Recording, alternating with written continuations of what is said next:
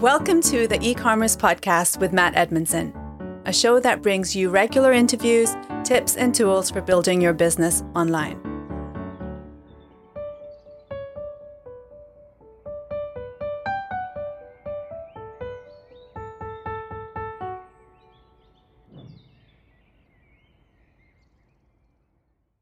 Hi and welcome to the eCommerce podcast with me, your host, Matt Edmondson. All of this week's notes and links can be found at our website, ecommercepodcast.net/89. Now, the military has been around for centuries, and in that time, they have learned one or two secrets for success. Yes, they have. So in today's show, you're going to learn 7 of their best tips on how to grow your business. That's right. The Army have an opinion on this matter, and we appreciate that, an Army soldier and a full-time entrepreneur can be two quite different entities. But you know what? There is much that we can learn from the military that is going to help us grow our e-commerce and online businesses. So don't go anywhere. Hey there, are you a business owner? Here at Orion Digital, we know firsthand that running an e-commerce business can be really hard work. As the online space gets more competitive, it is becoming even more challenging to stay ahead of the curve.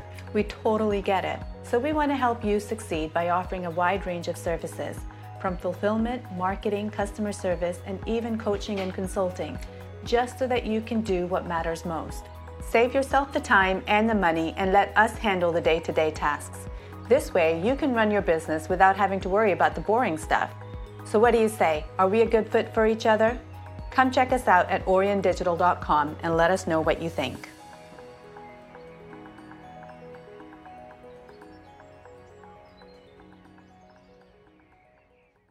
Thanks for joining us on the e-commerce podcast. It's great that you are here. Now, whether you are just starting out or if, like me, you've been around for a wee while, our goal on this show is simple, and that's to help you grow your e-commerce and digital businesses. And to do that, every week we bring you great show sponsors who are going to help you.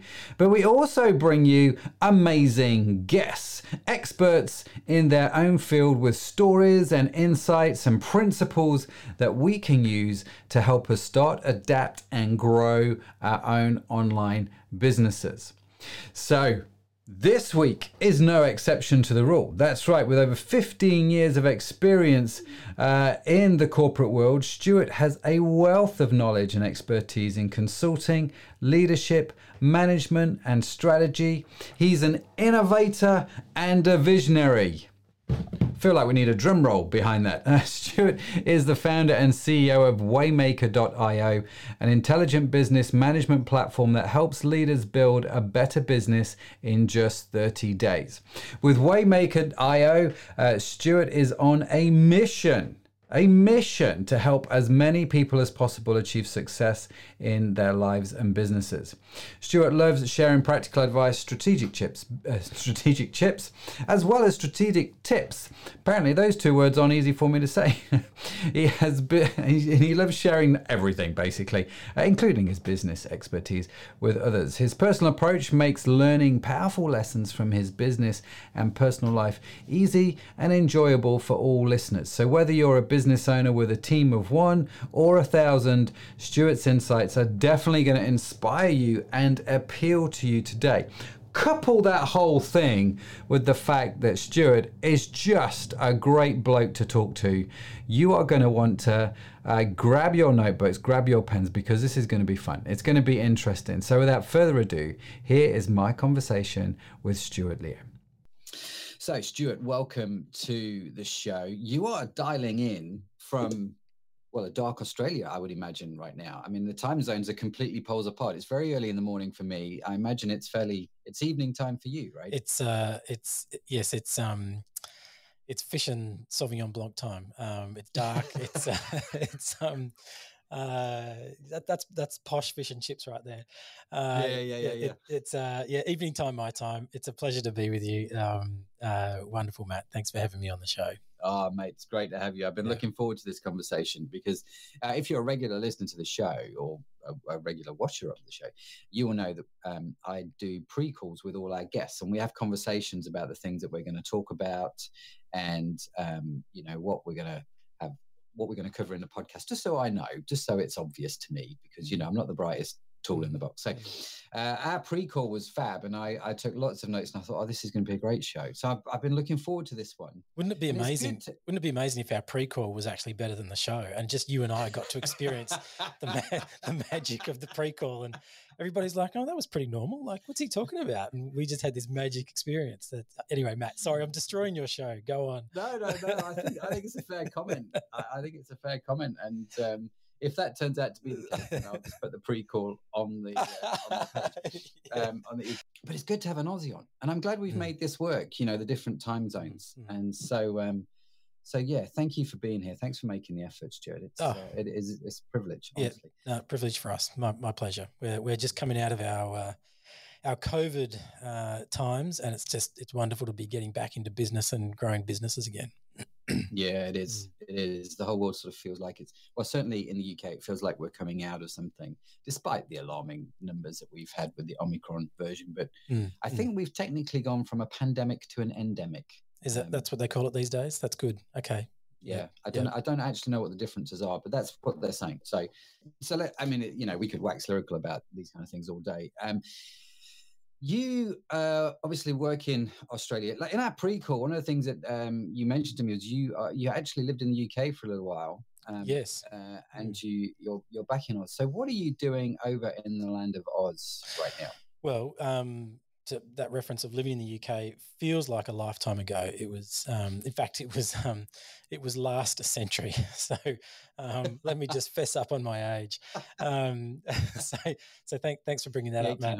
Yeah, that's right. Yeah, the 1800s, back when Queen Victoria was on the throne.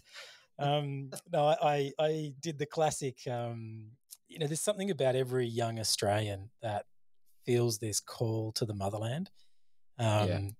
I don't know if it's an internal angst to go and create anarchy on the streets for sending the convicts out to Australia or something, but we pack a backpack, we hop on a plane with $200 in our pocket and land in London and try and change the world, or at least drink London dry. I don't know either one of those two options. So I did that. Sometimes both. Yeah, sometimes both. So look, I did that towards the very end of last century. I won't say any more details, and had a wonderful time, University of Life, traveling, backpacking, working in some cool places in London, Oxford, Shropshire, Shrewsbury, I think is how you pronounce it. Yeah, that's that. I'm a local. Well done. And,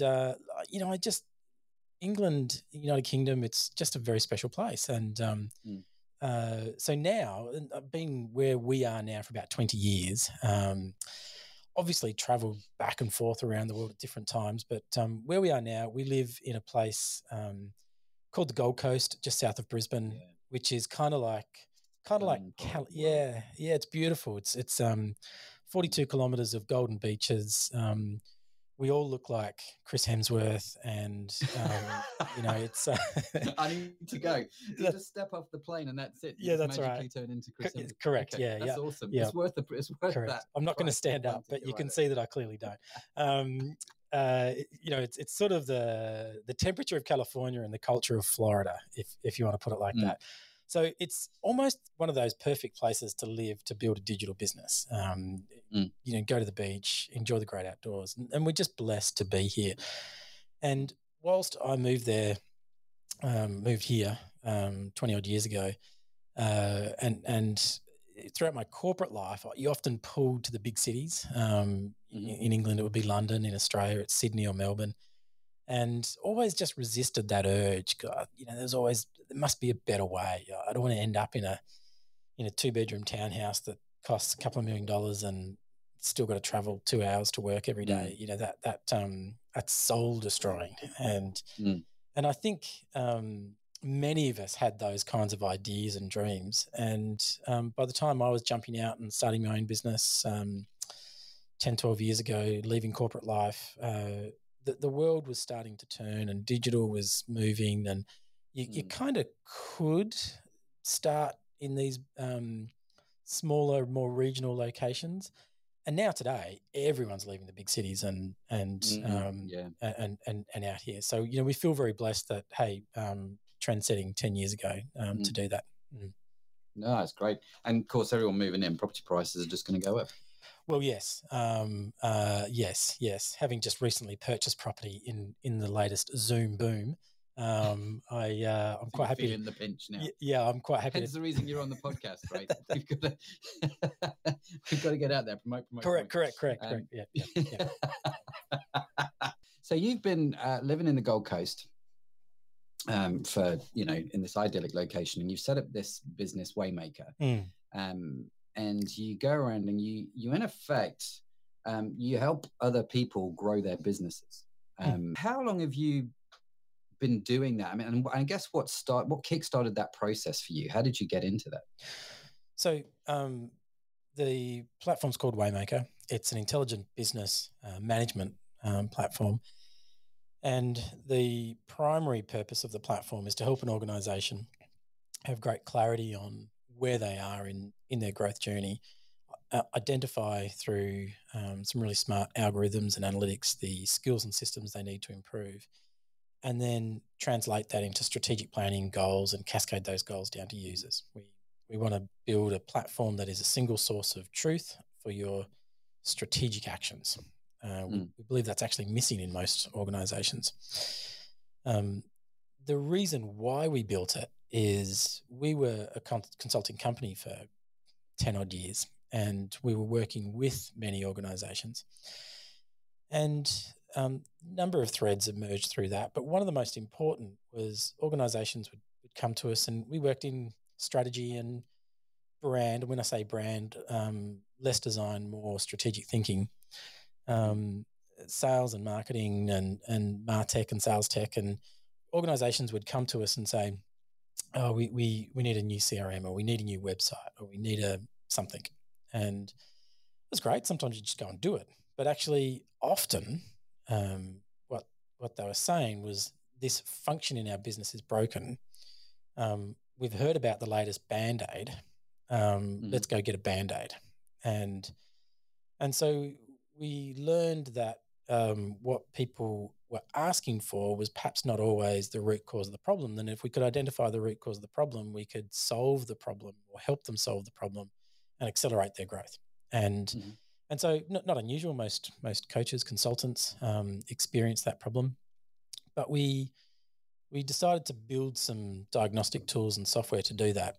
And at the same time that we were playing around with that diagnostic tool, we came across a really interesting story from actually your part of the world. From military to story. Yeah, from the British military. And I think this probably encapsulates sort of why Waymaker and how we kind of got here.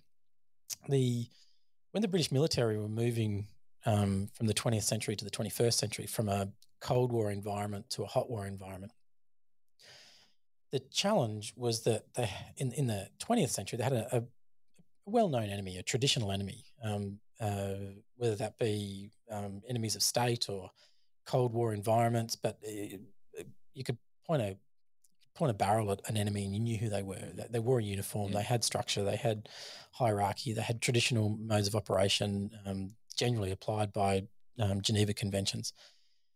And as the Cold War was winding down, there was a not even today you'd call it a hot war, but the emergence of a different kind of war, the Middle East, and it was a war of ideology really versus state. It was and the strategic decision-making processes used for 100 plus years in a Cold War environment no longer worked in this hot war environment, where you didn't have the traditional enemy, you didn't have traditional structures, you didn't have uniforms, you didn't have armies. It was all agile. It was very different, and so the military really struggled to make effective decisions quickly to design battle plans and achieve the most valuable course of action in the battlefield. And that's a real problem if you're the empire and a world leader, and you're seeing the capacity to win move and disappear. And the way the British military solved it is fascinating. You don't make complicated things more complex. You must make complicated things simpler. And such a good principle right there. I mean, you could just do a whole show on that principle. We could, couldn't we? Stop there. Complicated things simple. No more story. Let's talk about this. Yeah, that's mic drop. Important. I can't remember what I said now. Yeah. You can't make complicated things more complex. You must make complicated things simple in order for them to work again. And so the British military did something really smart. They put over the very complicated planning instruments and processes 7 questions, just a small number of questions, and said, if you ask and answer these questions consistently, then you'll develop the highest value course of action on the battlefield. And that's a powerful statement. Can you ask just 7 questions? And can you consistently ask those 7 questions in any type of environment, air, sea, land intelligence, and any type of battle, and always get the most and best, highest value course of action to take? And that's kind of a real key to strategic thinking. And they did. And it transformed operations in the British military, developed highly agile strategic decision-making. And it did a couple of things. One, it meant you had this malleable or flexible strategic decision-making process. You could ask and answer the 7 questions, hunker down, taking fire behind some Humvees in the desert, so to speak, and answer in 30 minutes, 60 minutes, really get value in a short amount of time. Or you could go back to HQ and drag it out for a day or 2 or more and develop really detailed planning. And so it's quite flexible. The second thing was that it was collaborative. It was involving team members. And so as you were executing in the battlefield, as you were leading in the battlefield, people around you were learning the art of leadership. This is how we lead. This is the questions we ask. This is how we bring information to the table. And so you were by nature developing the next set of leaders. Very powerful. And the third thing is that it was a consistent language. You could change teams. Teams is the wrong word. I'm clearly not military. You could troops. You could change battalions. You could move to the different company. You could be seconded from army into wherever, and you still knew the 7 questions. It was a language you could take. And at this point in my life, when I was reading these case studies and seeing the success of this, I'm like, that's amazing. I was coming out of corporate life, where seeing things like flying around the country here in Australia, big country, and having conversations around strategy and branding and positioning, and quite quickly you realize that a conversation you could have in one part of the country using the same words could actually be a different conversation in another part of the country because people understood these terms differently. There wasn't a language, a consistent, objective language around how to think well together. And so the big idea was, could we bring that language into a business boardroom? Could we pull off the same stunt? And so we were building this software tool. We were looking at what the British military had done. The British military's 7 questions are amazing. They're fantastic if you want to blow something up. They're not so effective if you want to build something up. And so we, all our references to British military kind of stopped there. We were like, okay, what would these questions look like if we wrote them for business? Could you put a startup, a small business, a leadership team? So really it took 4, 5, 6, 7 years of writing those questions, designing this diagnostic, and getting to the point where if you consistently asked and answered what we'd call Waymaker's 7 questions, not the British military's, but Waymaker's 7 questions. And by the way, we tried to avoid 7 questions because we didn't want to copy the military. There were 5, and then there were 6, and then there were 8, and But 7 is a very it's almost like the perfect number they tell us, isn't it? Yeah, it's biblical. There's so many good things about the number 7. If you're going to rest on a number, rest on 7. So at the end of the day, it was like, let's just go with the 7 questions. Let's just tell this story a million times, and people will get it. And kind of like the military, when you're asking and answering those 7 questions, you've got some software in your hands, some plans in your hands, so you can actually power through those questions more effectively. We thought, wouldn't it be cool if you could have some software as a business? And so what we've built is kind of a central source of truth on strategy and a methodology around that.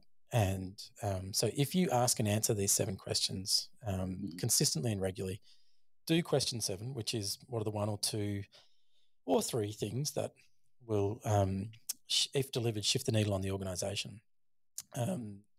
Design those goals, execute on those goals, come back, rinse and repeat.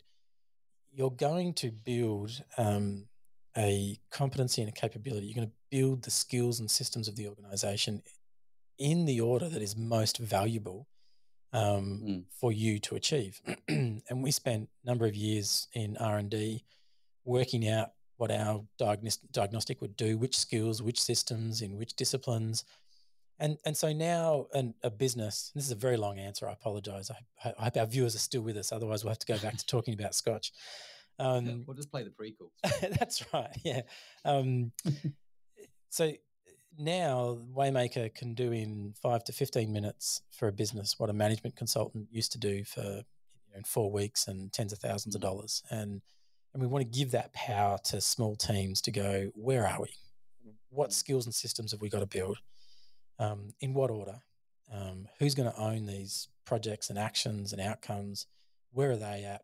What have we got to do? So that ultimately every business knows what success looks like, every person's individual contribution to it, where they're at in it, and what needs to be done. And if we can do that, we can build clarity. And if we can build clarity, we can build alignment. If we can build alignment, somehow, strangely, the results just happen to come so much easier. So that's Waymaker, and that's kind of why we got there. Clients we were working with were struggling to really identify root cause. We saw some interesting stuff happening out there in military land and thought that's really cool. Can we put those two things together? And boom, it created this little baby called Waymaker. And so here we are. And so here we are. All these years later. No, that's great. So we've got these 7 questions, which we are going to get into. Stuart's going to take us through these 7 questions and how they work for our own businesses, whether big or small. But before we get into them, we're just going to take a few seconds to hear from this week's show sponsors. Did you know that nutrition is one of the keys to maintaining the energy you need to drive your business forward? Vegetology creates incredible, unique supplements in an eco-friendly, ethical, and sustainable way that feed your body with the precise nutrients it needs. We're not just making you healthier, we're helping to protect our planet too. Our products are vegan friendly and approved by the Vegan and Vegetarian Society. Plus, they're gluten-free, so they fit perfectly into any lifestyle. They also contain no artificial colours or flavours, making them good for your taste buds too. You can feel good about your food choices with our healthy, natural supplements. We have something for everyone, whether you want to boost your immune system or just get more energy every day. And we're always working on new ingredients so that we can provide even better products in the future. So what are you waiting for? Get started now by heading over to vegetology.com.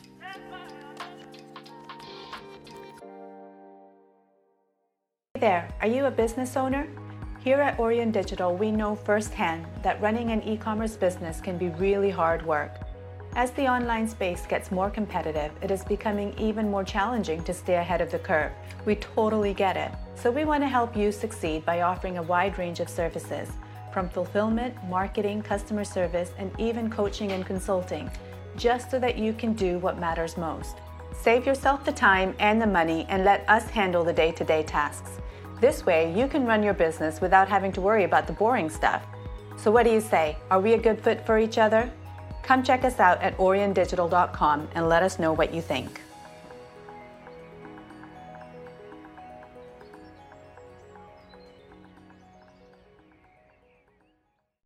Okay, so Stuart, 7 questions. Can we go through them? I mean, you've done a great intro with the military. I'm sold now. I'm in. What are the 7 questions and how do they apply for me in my business, right? So, good question. Question number 1. Let's start with question number 1. What would that be? Well, before I even get into number 1, I'll leave you hanging right there. I'll talk about the 7 broad topics. Okay. Because one of the things that you want to do, whether you're running a startup, grabbing a Shopify template and building an e-commerce store or designing the next new digital app or business, you need to be able to think clearly for what's going on inside your business, and you need to be able to think clearly on what's going on outside your business, out in the marketplaces. And so the first thing to say is businesses, whether they be teams of 1 person or 1,000 people, they're a system. They're a group of things happening at once.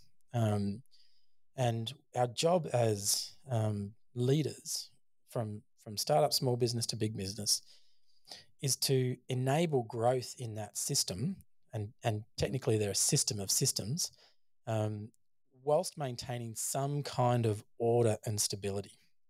So we talk about 7 broad areas. They're the 7 questions: clarity of vision, clarity and understanding of market and who your ideal customer is, clarity of strategy and your positioning and your growth paths, clarity of the business model, the value proposition, the key metrics and the practices that sustain that, clarity of the customer experience and the personality you bring into sales and marketing and service, and clarity of the employee experience, the core principles, the employee journey, the culture you're building, and lastly, clarity of the goals that the business needs to achieve and what each individual needs to achieve.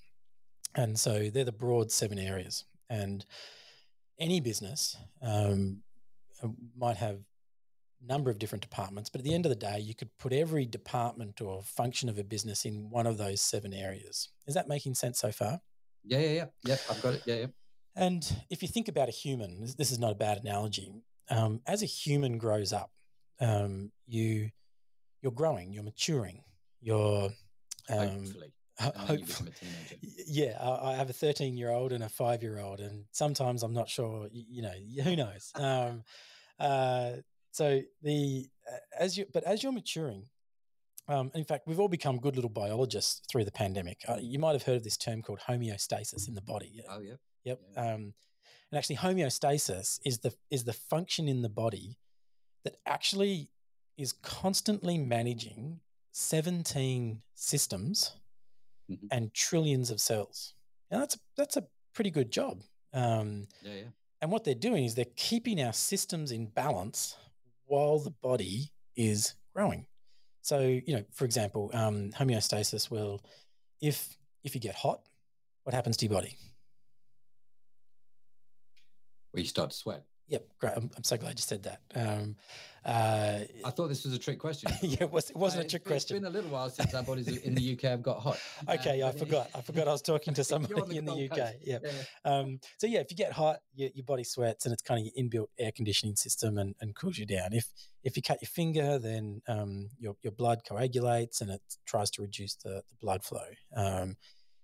If a virus enters your bloodstream, then you have, and now I'm totally talking above my pay grade, but T cells and antigens and white cells that go and attack. And these are systems inside the body managed by homeostasis. But most businesses don't have a system in place to manage their systems and retain some kind of balance as the organization grows.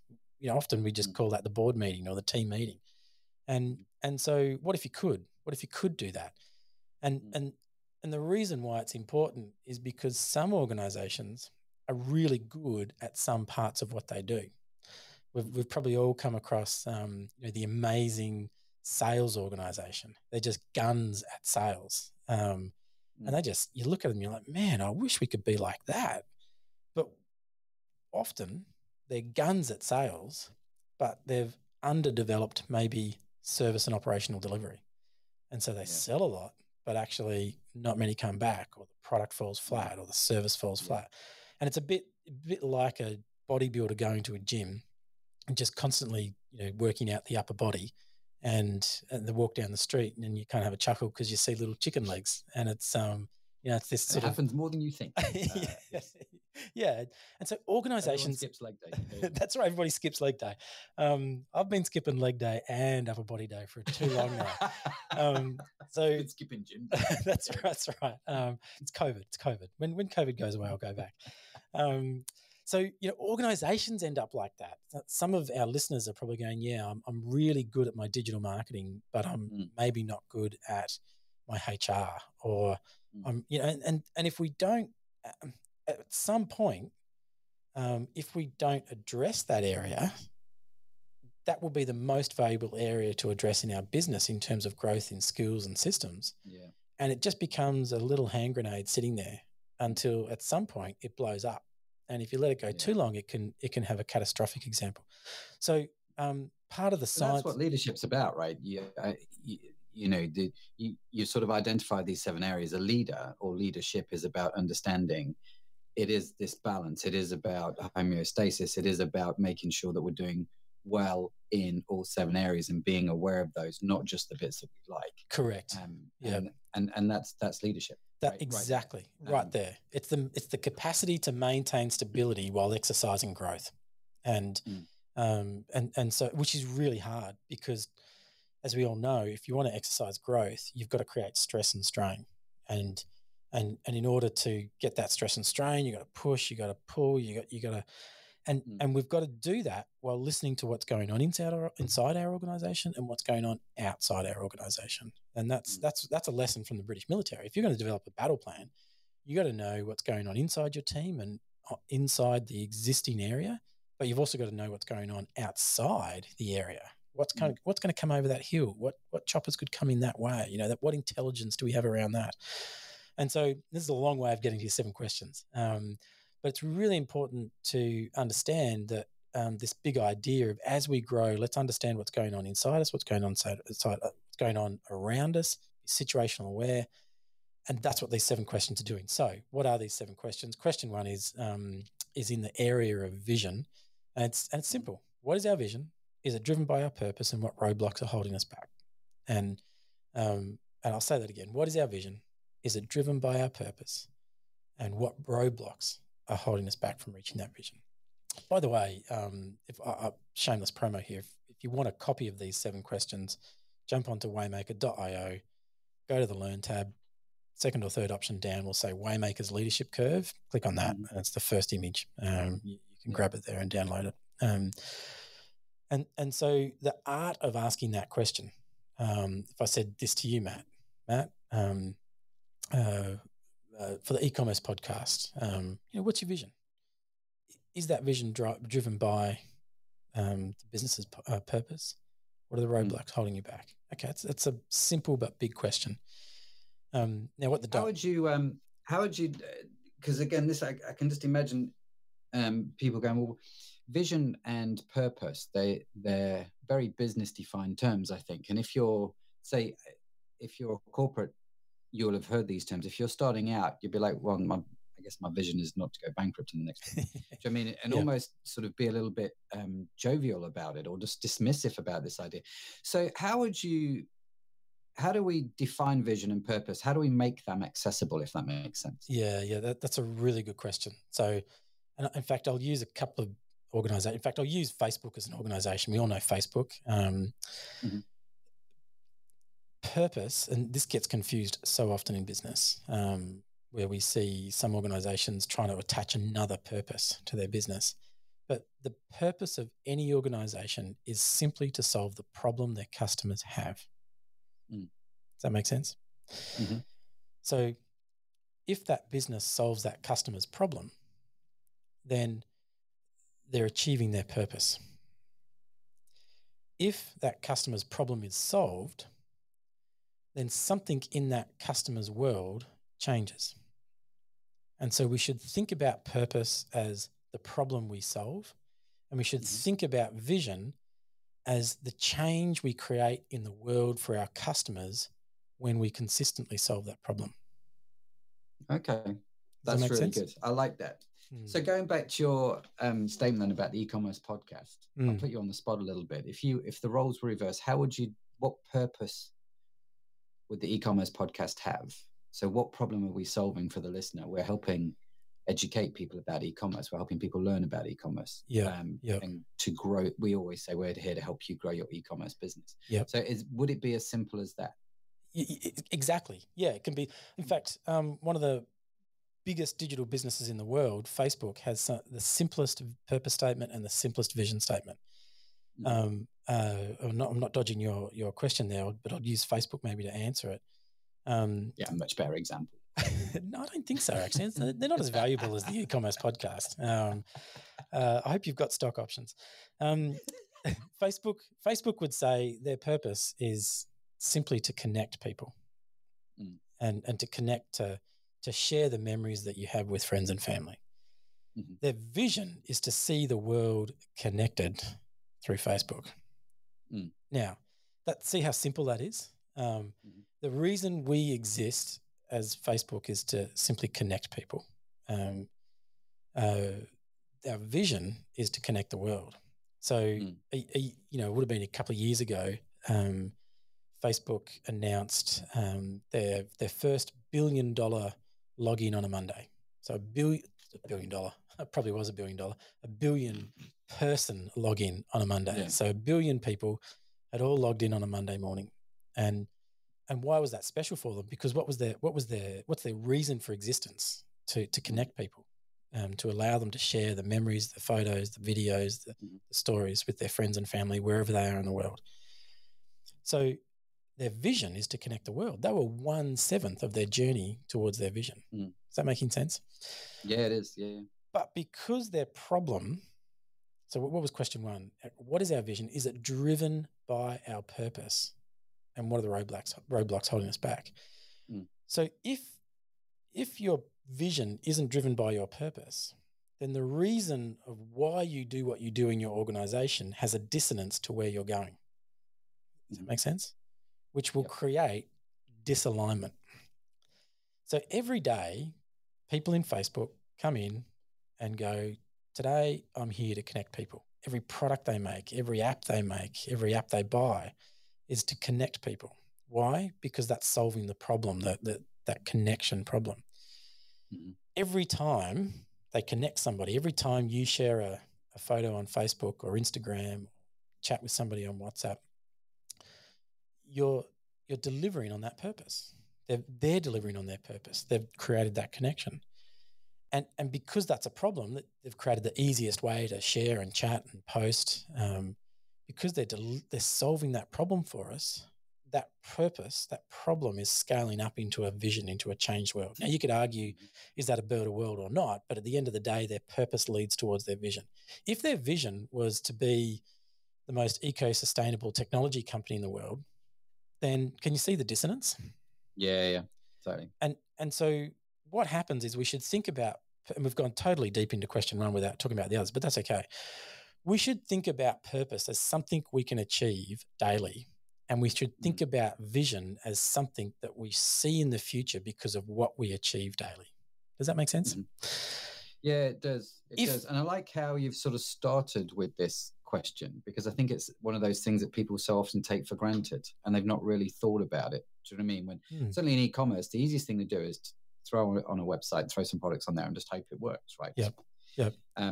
But what problem? Actually what you're doing here. Go on. I was going to say, what problem is that e-commerce business solving for the customer? Yeah, exactly. And if you're solving a real problem, if you're, if friend of mine, an older gentleman, a mentor of mine, he runs a little tool shop, rare tools for woodworkers. Give me his name and number. Okay, see what just happened there? Why were you excited? Because you're like, oh man, it's so hard to get those things. And so he's niched. He's found a problem with a distinct audience, and if you're into woodworking and lathes and making stuff, clearly I'm not. You're way out of your comfort zone. I am, right. You can educate me in a minute. That problem resonates because you can't just go down to Walmart or Sainsbury's or Tesco's and buy that tool, or Bunnings here in Australia. You've got to find that. Is this making sense? He's found a problem, and he's solved it by going out and talking to 10 or 20 wholesalers around the world, finding those products and bringing them to one place so people who love woodworking can go there and get it.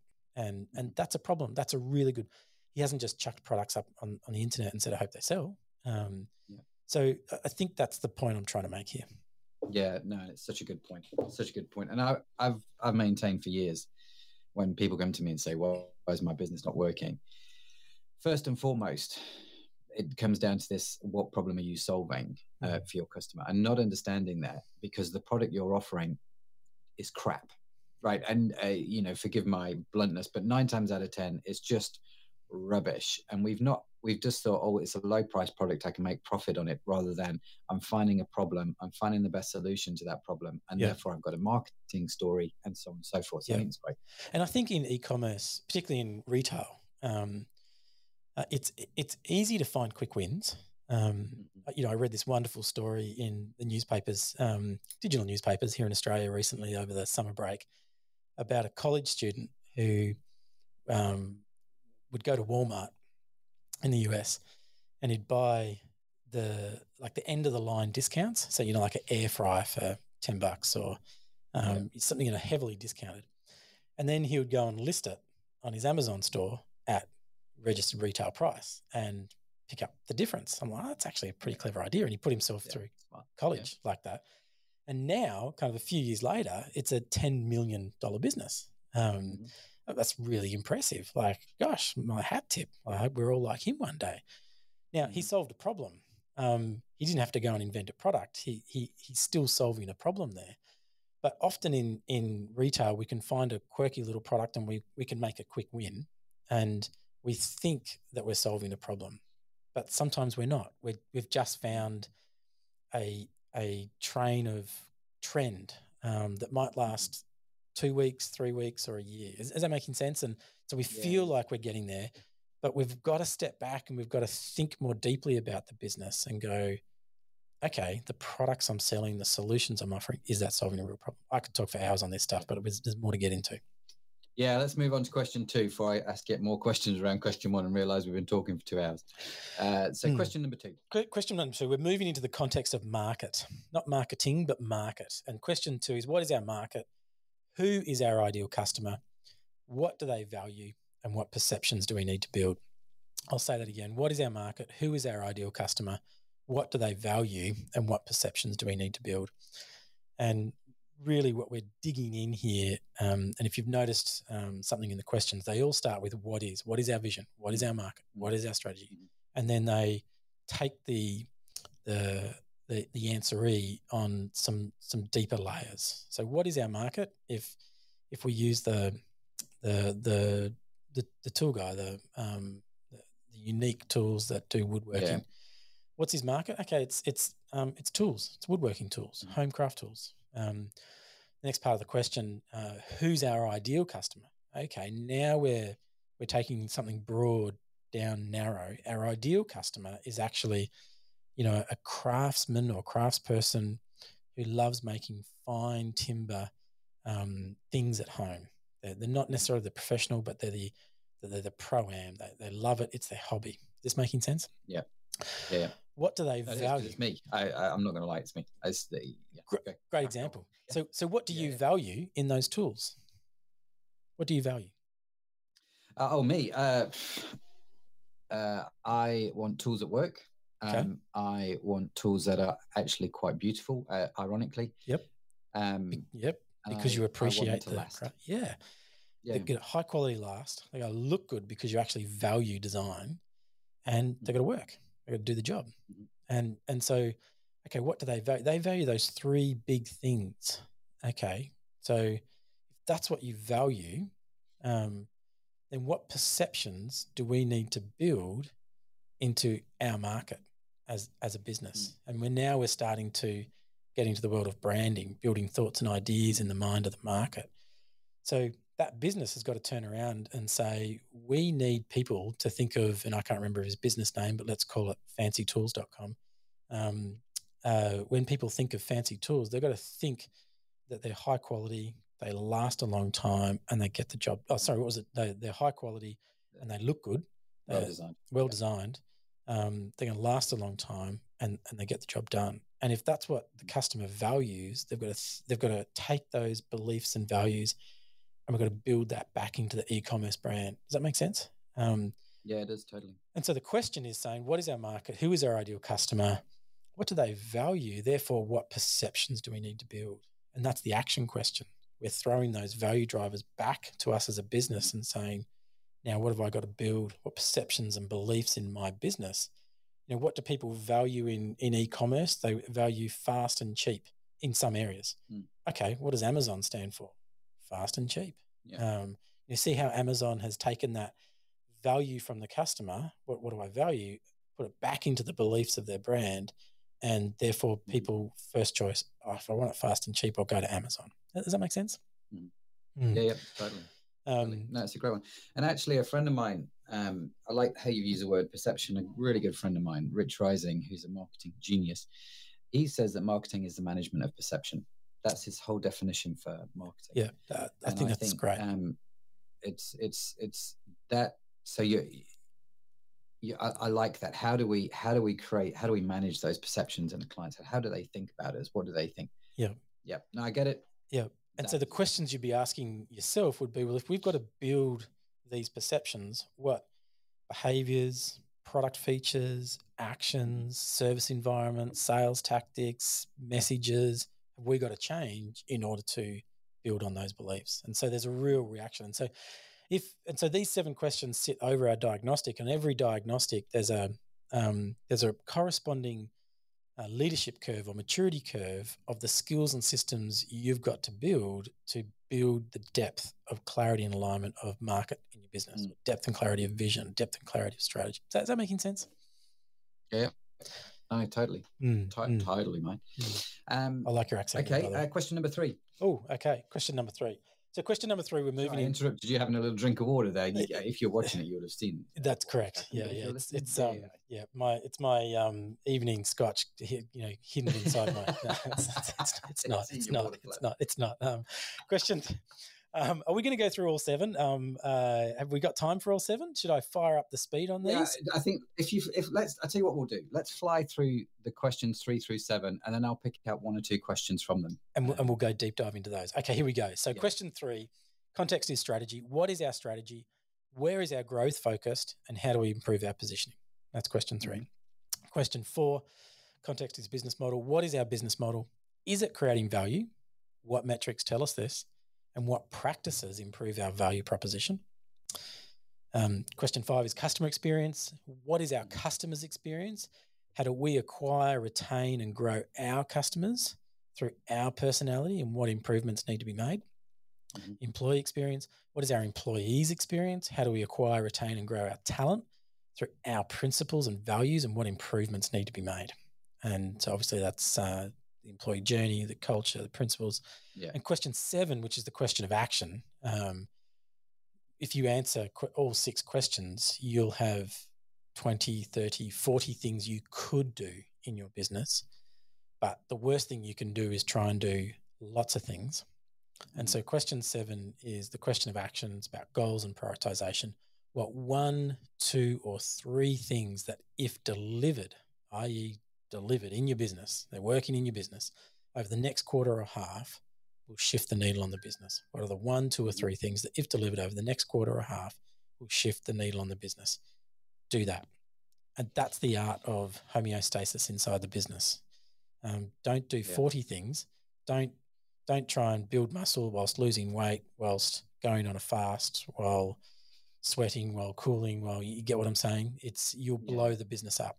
And PwC in a recent report, their state of strategy, I think it was end of 2019 or end of 2020, more than 70% of all executives say that they have too many priorities to be effective in their strategy. We're in a pandemic of priorities right now. That's quite extraordinary statistic. It is. I mean, that's horrendous. Yes. From a business leadership point of view, you're going to look at that and go, oh my goodness. Yes. And this is why I love startups and smaller businesses. I love big business because you can play with big budgets and do big things. But you know what? They try and do too much. There's too much ego at play around the boardroom table. Startups and small business, and they can fall into the same habit. But by necessity of survival, you have to focus on the 1 or 2 or 3 things that matter, and you've got to do them. Yeah. And so it's that art of learning to go, okay, there's 10 things I could do this quarter or half, but I actually just need to park 8 of them. I'll still be here. I'll survive. We'll still be here. Let's do 2 and do them amazing, build those skills and systems, get to that next layer in that area, be able to step back because we've invested and delivered, and now go and work on the others. And that's the art of leadership, because you must say no, and that's really hard. That's such a good statement right there. The art of leadership, learning how to say no, isn't it? Because there's so many good things to do. Yes. And understanding, what's important to do, I think is great. I mean, Going through the questions that, about strategy, business model, we talk actually a lot about business model on the e-commerce podcast. Customer experience is interesting because one of the things that you said there, how do we retain and grow customers through our personality? And this sentence stuck out to me I've got it in my notes. This was one of the ones I underlined because I underline the things which I think are important. Let's just be real. Good. Good. So that's a good practice. So yeah, good practice. So I think this is important. And I think this is one thing that has been missed by so many people, right? So a question we often get asked is, how do I compete with Amazon? They're bigger, they're better, they're faster. And the answer is Amazon aren't you. That's right. They're bigger, better, faster, but they're corporate. They're undescript. You're a person. You're a personality. That's right. And people buy from people at the end of the day. And so your strength, your USP, is yes, your product, yes, your marketing, but fundamentally that has to be based around you and what you stand for, your values, your personality, your sense of humor, or lack thereof, maybe. Yes. Do you know what I mean? But it's that. Am I right in saying that? It's just something that I've been thinking for a few years. And I was curious as to why you put that in there. Yeah, you are, Matt. You're 100%. Yeah, I would die in a ditch with you over that in the battle of thinking in strategy and leadership. 100%. And here's the thing: you can compete against Amazon. Everybody has weak spots, and everybody has them. And the bigger you are, the more weak spots there actually are. So, and often we, and there's probably listeners right now thinking about, I've always dreamt of starting an e-commerce store, but you look at Amazon or you look at, some of these others and how could I ever do that? And the reality is you got to go back to those first principles of, okay, well, what aren't they doing well? What could I do that they can't do? And lots of things, by the way. And then you got to solve the problem by doing that. You've got to find your place. The great, what is it? The Art of War. You've got a niche. You've got to focus in on those small points. As you do that, as you build your business and your brand, you're going to build your personality. You're going to build how you sit and fit within the marketplace. And we would say through our model that finding a market fit, which if you haven't heard that term, it's about that moment when suddenly the business just sort of flies and customers just coming to and you got more money in the bank than staff you can hire and it's just working, is some kind of combination of purpose, perceptions, positioning, practices and proposition, personality, and the principles of how you act. They're all P's, I noticed. Yes, very cleverly. They're all. Thank you for that observation. And you'll notice that those 6 P words live inside each of those questions. So that as you ask and answer those 7 questions, you're you see, now I can see it. Very good. Yeah, you got the little. It's almost like you've thought these questions through to a crazy level, Stuart. yeah. There's been an awful lot of scotch drunk to get to this point late at night. Every word in these 7 questions has taken years. People will laugh at me for saying this, but literally they've been written and rewritten so many times because they're interconnected, and sitting behind it is this sort of weird data model in our diagnostic that's actually interrelated to these questions. So it's like a Rubik's cube of ideas, business ideas. Personality, when we look at that question, what is our customer experience? How do we acquire, retain and grow our customers through our personality? What we're saying is, well, customer experience is the process of acquiring a customer, retaining a customer, and growing a customer. So acquiring, getting them to first sale, retaining them, holding the loyalty and the advocacy ready for the next sale, and growing, designing and developing more products and services to grow that customer. And does that make sense? Yeah. But how you do that is through your brand's personality, through your business's personality. So the way Amazon does that, it's cutthroat. It's fast. It's cheap. It's packaged up with Prime. It's free shipping. It's, they've got all these competitive advantages they can build. But what if I like my shaving products to come in a beautiful timber box, wrapped up in tissue paper with a beautiful experience? Well, that's not fast. That's not cheap. but what if I'm prepared to wait a week for that? Because actually I love that. Does that make sense? Yeah, it does, totally. So when we think about our personality, we can't fall into the trap that we must do everything exactly the way everybody else does it. We've got to ask the question, how does our ideal customer want to experience and receive this? And if you've found a niche, and if you've found an ideal customer that you can solve a problem for, then they will have an experience, a personality that they want wrapped around that you can build, you can shape to the market. Is that answering your question? Yeah, it is, totally. No, it's really good. And I the reason I drew it out, and you've answered it very well, it's a question we get asked a lot.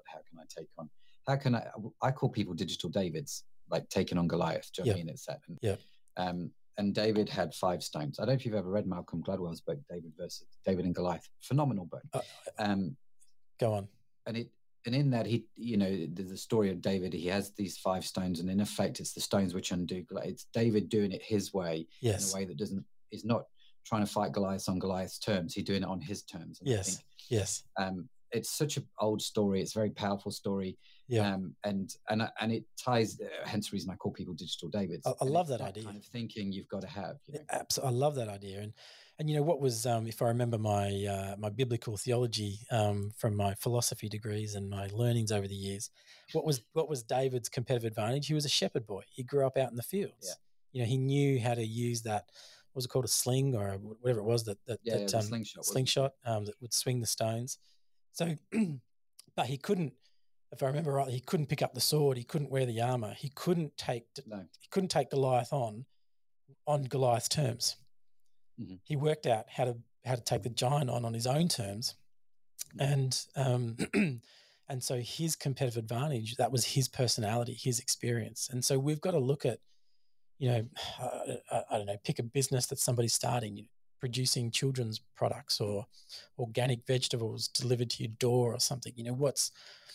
How can you do that in a way that your customers will love and experience? It doesn't have to be the way Google says or the way Amazon says. Absolutely not. And I just think we are still in the infancy of this 21st century where digital business is exploding, and there has never been a better time to start and build a business. It is just wonderful. And we've got to look at the giants out there, and we've got to stare them down and go, yep, you're big, you're wealthy, you're a bit ugly and you're a bit smelly, and where you're ugly and where you're smelly, we're going to be better looking and better smelling. And so forks to you, let's go compete. And you can. Yeah. And you could be a mum in a garage in downtown London right now thinking about that, and all credit to you. Go forth and conquer. Yeah, absolutely. So well said. So well said. And it's probably a good place to end there, although I feel like I could go on further and further. And I do want to just actually make reference to question number 7, what 1 or 2, I know you've touched on it before we got into the whole personalizing, but it's worth circling back to that for the 3rd time and just say, listen, leadership is about prioritization. It's about learning what to say yes to and what to say no to. And doing that process. Stuart, listen, honestly, it's been an absolute treat to have you on the show. If people want to reach out to you, if people want to connect with you, what's the best way to do that? You can hunt me down on LinkedIn and connect with me there, and I'll answer messages and chat and connect with you in every way, shape or form. And we give everybody a 30-day free trial on waymaker.io. So, hey, put your business in, take a short diagnostic. In our consulting days, we sold this diagnostic for tens of thousands of dollars to clients. Dear old clients, please don't hear that. So I guarantee you. I'm not averse to blackmail. I just want to point that out. Run your business through the diagnostic. It'll take you 10 to 15 minutes. You'll get some insights. Heck, you don't even have to go on and subscribe. But if we can give you some value doing that, great. If you're a business coach or consultant, then use our tools. They're built for you to help go out and coach and consult digital business and grow. So waymaker.io. Waymaker.io. And I guess one question, Stuart, if I can, about Waymaker, is it, you've kind of alluded to it, So I think I know the answer. Will it work for the mum in the garage in London as much as it'll work for the CEO in the boardroom on the 20th floor? Yes, 100%. If you're the mum in the garage, jumping onto waymaker.io, choose what we call the Essentials license type. We've taken the diagnostic that will diagnose a publicly listed organisation and find the gaps in minutes across hundreds of skills and systems and data points. And we've taken the big rocks and we've put those best big rocks on one leadership curve with the top 27 to 30 things and choose that. It's called the Essentials license. So if you're the mum in the garage, choose the Essentials license, and it simplifies hundreds of things you can do in business down to about 30. And if you follow that and build maturity in those 25 to 30 things, then I look forward to having a drink on the back of your super yacht one day. You, in fact, invite us both because you heard it here. That's right. And I think if you've got a super yacht, you can pay for our air flight on the Come on. Yeah. So with Stuart and I will be there drinking scotch, and we'll park it next to Bezos, and we'll say naughty words, and that's right. Exactly. Take that, Goliath. Correct. Yeah. Sink. I think we're about to get shut down. Is the internet going to get turned off on us or something? Yeah, I'm probably going to get investigated now by the police. Matt, thanks so much for having me. It's been a real pleasure. No, it's been great. Thanks so much for joining us, Stuart. And do get in touch with Stuart. We'll put a link to Stuart, his LinkedIn profile, and to Waymaker, of course, in the show notes, ecommercepodcast.net/88. Stuart, thank you so much. Well, a huge thanks to my very special guest, Stuart. What did you think? What did you think to Stuart's advice? All good stuff, eh?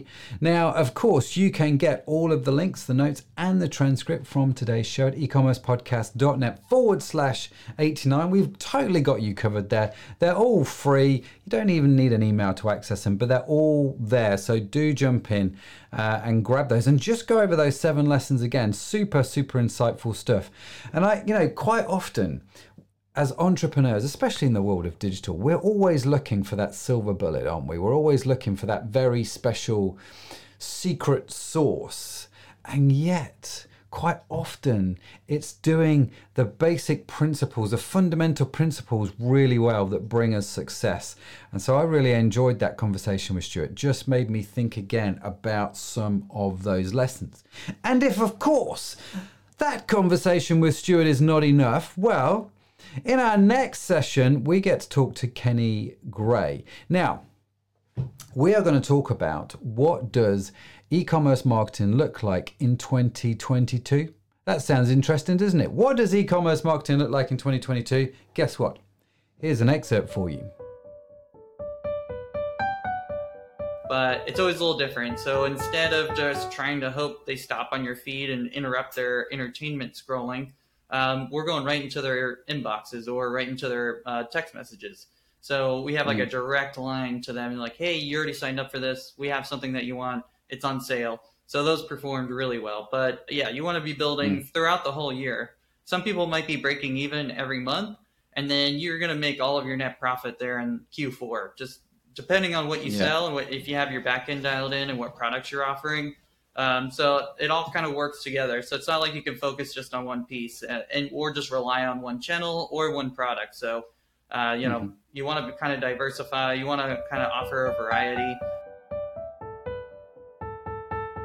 Yes, I am looking forward to that one. Absolutely. Now, let me tell you, next time we get Kenny on, it is episode 90. Now, if you are keen-eared, then you will have noticed this is episode 89. The next one is episode 90. We have, in fact, this time closed out season 8. It has gone by so quick, let me tell you.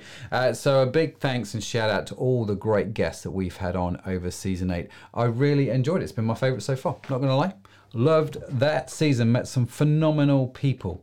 And you'll be pleased, stoked to know that season 9 is full of amazing people like Kenny coming up. Yes, we've got some fab guests talking about some great topics on season 9 of the podcast. So do make sure you like and subscribe and stay connected with us so that when we put the next episode out there, which will be in just a few short weeks, it's going to arrive automatically down on your phone, your computer, your tablet, wherever you watch, listen to and consume your podcast. It will just appear there so you can get into that. But if you're intrigued about what e-commerce marketing looks like in 2022, amongst all the other topics we've got going on, stay connected, of course.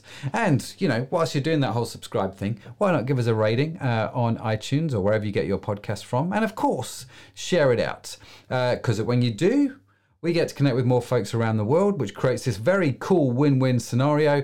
The more the people we connect with, the better the sponsors. The better the sponsors, the better the content, because we get to create, and the whole circle goes round and round. You know what I'm talking about. It's a win-win. So appreciate you giving us that rating, that review, and sharing out what we're doing. So as I said at the start, all of the notes, links, and transcripts to today's show are online, and you can get them for free at ecommercepodcast.net/89. That's it from me. Thanks for listening. And like I say, make sure you come back for the start of season 9, as we are going to get to interview some more fab guests to help you grow your own online business. I, for one, can't wait. I'll see you in season 9.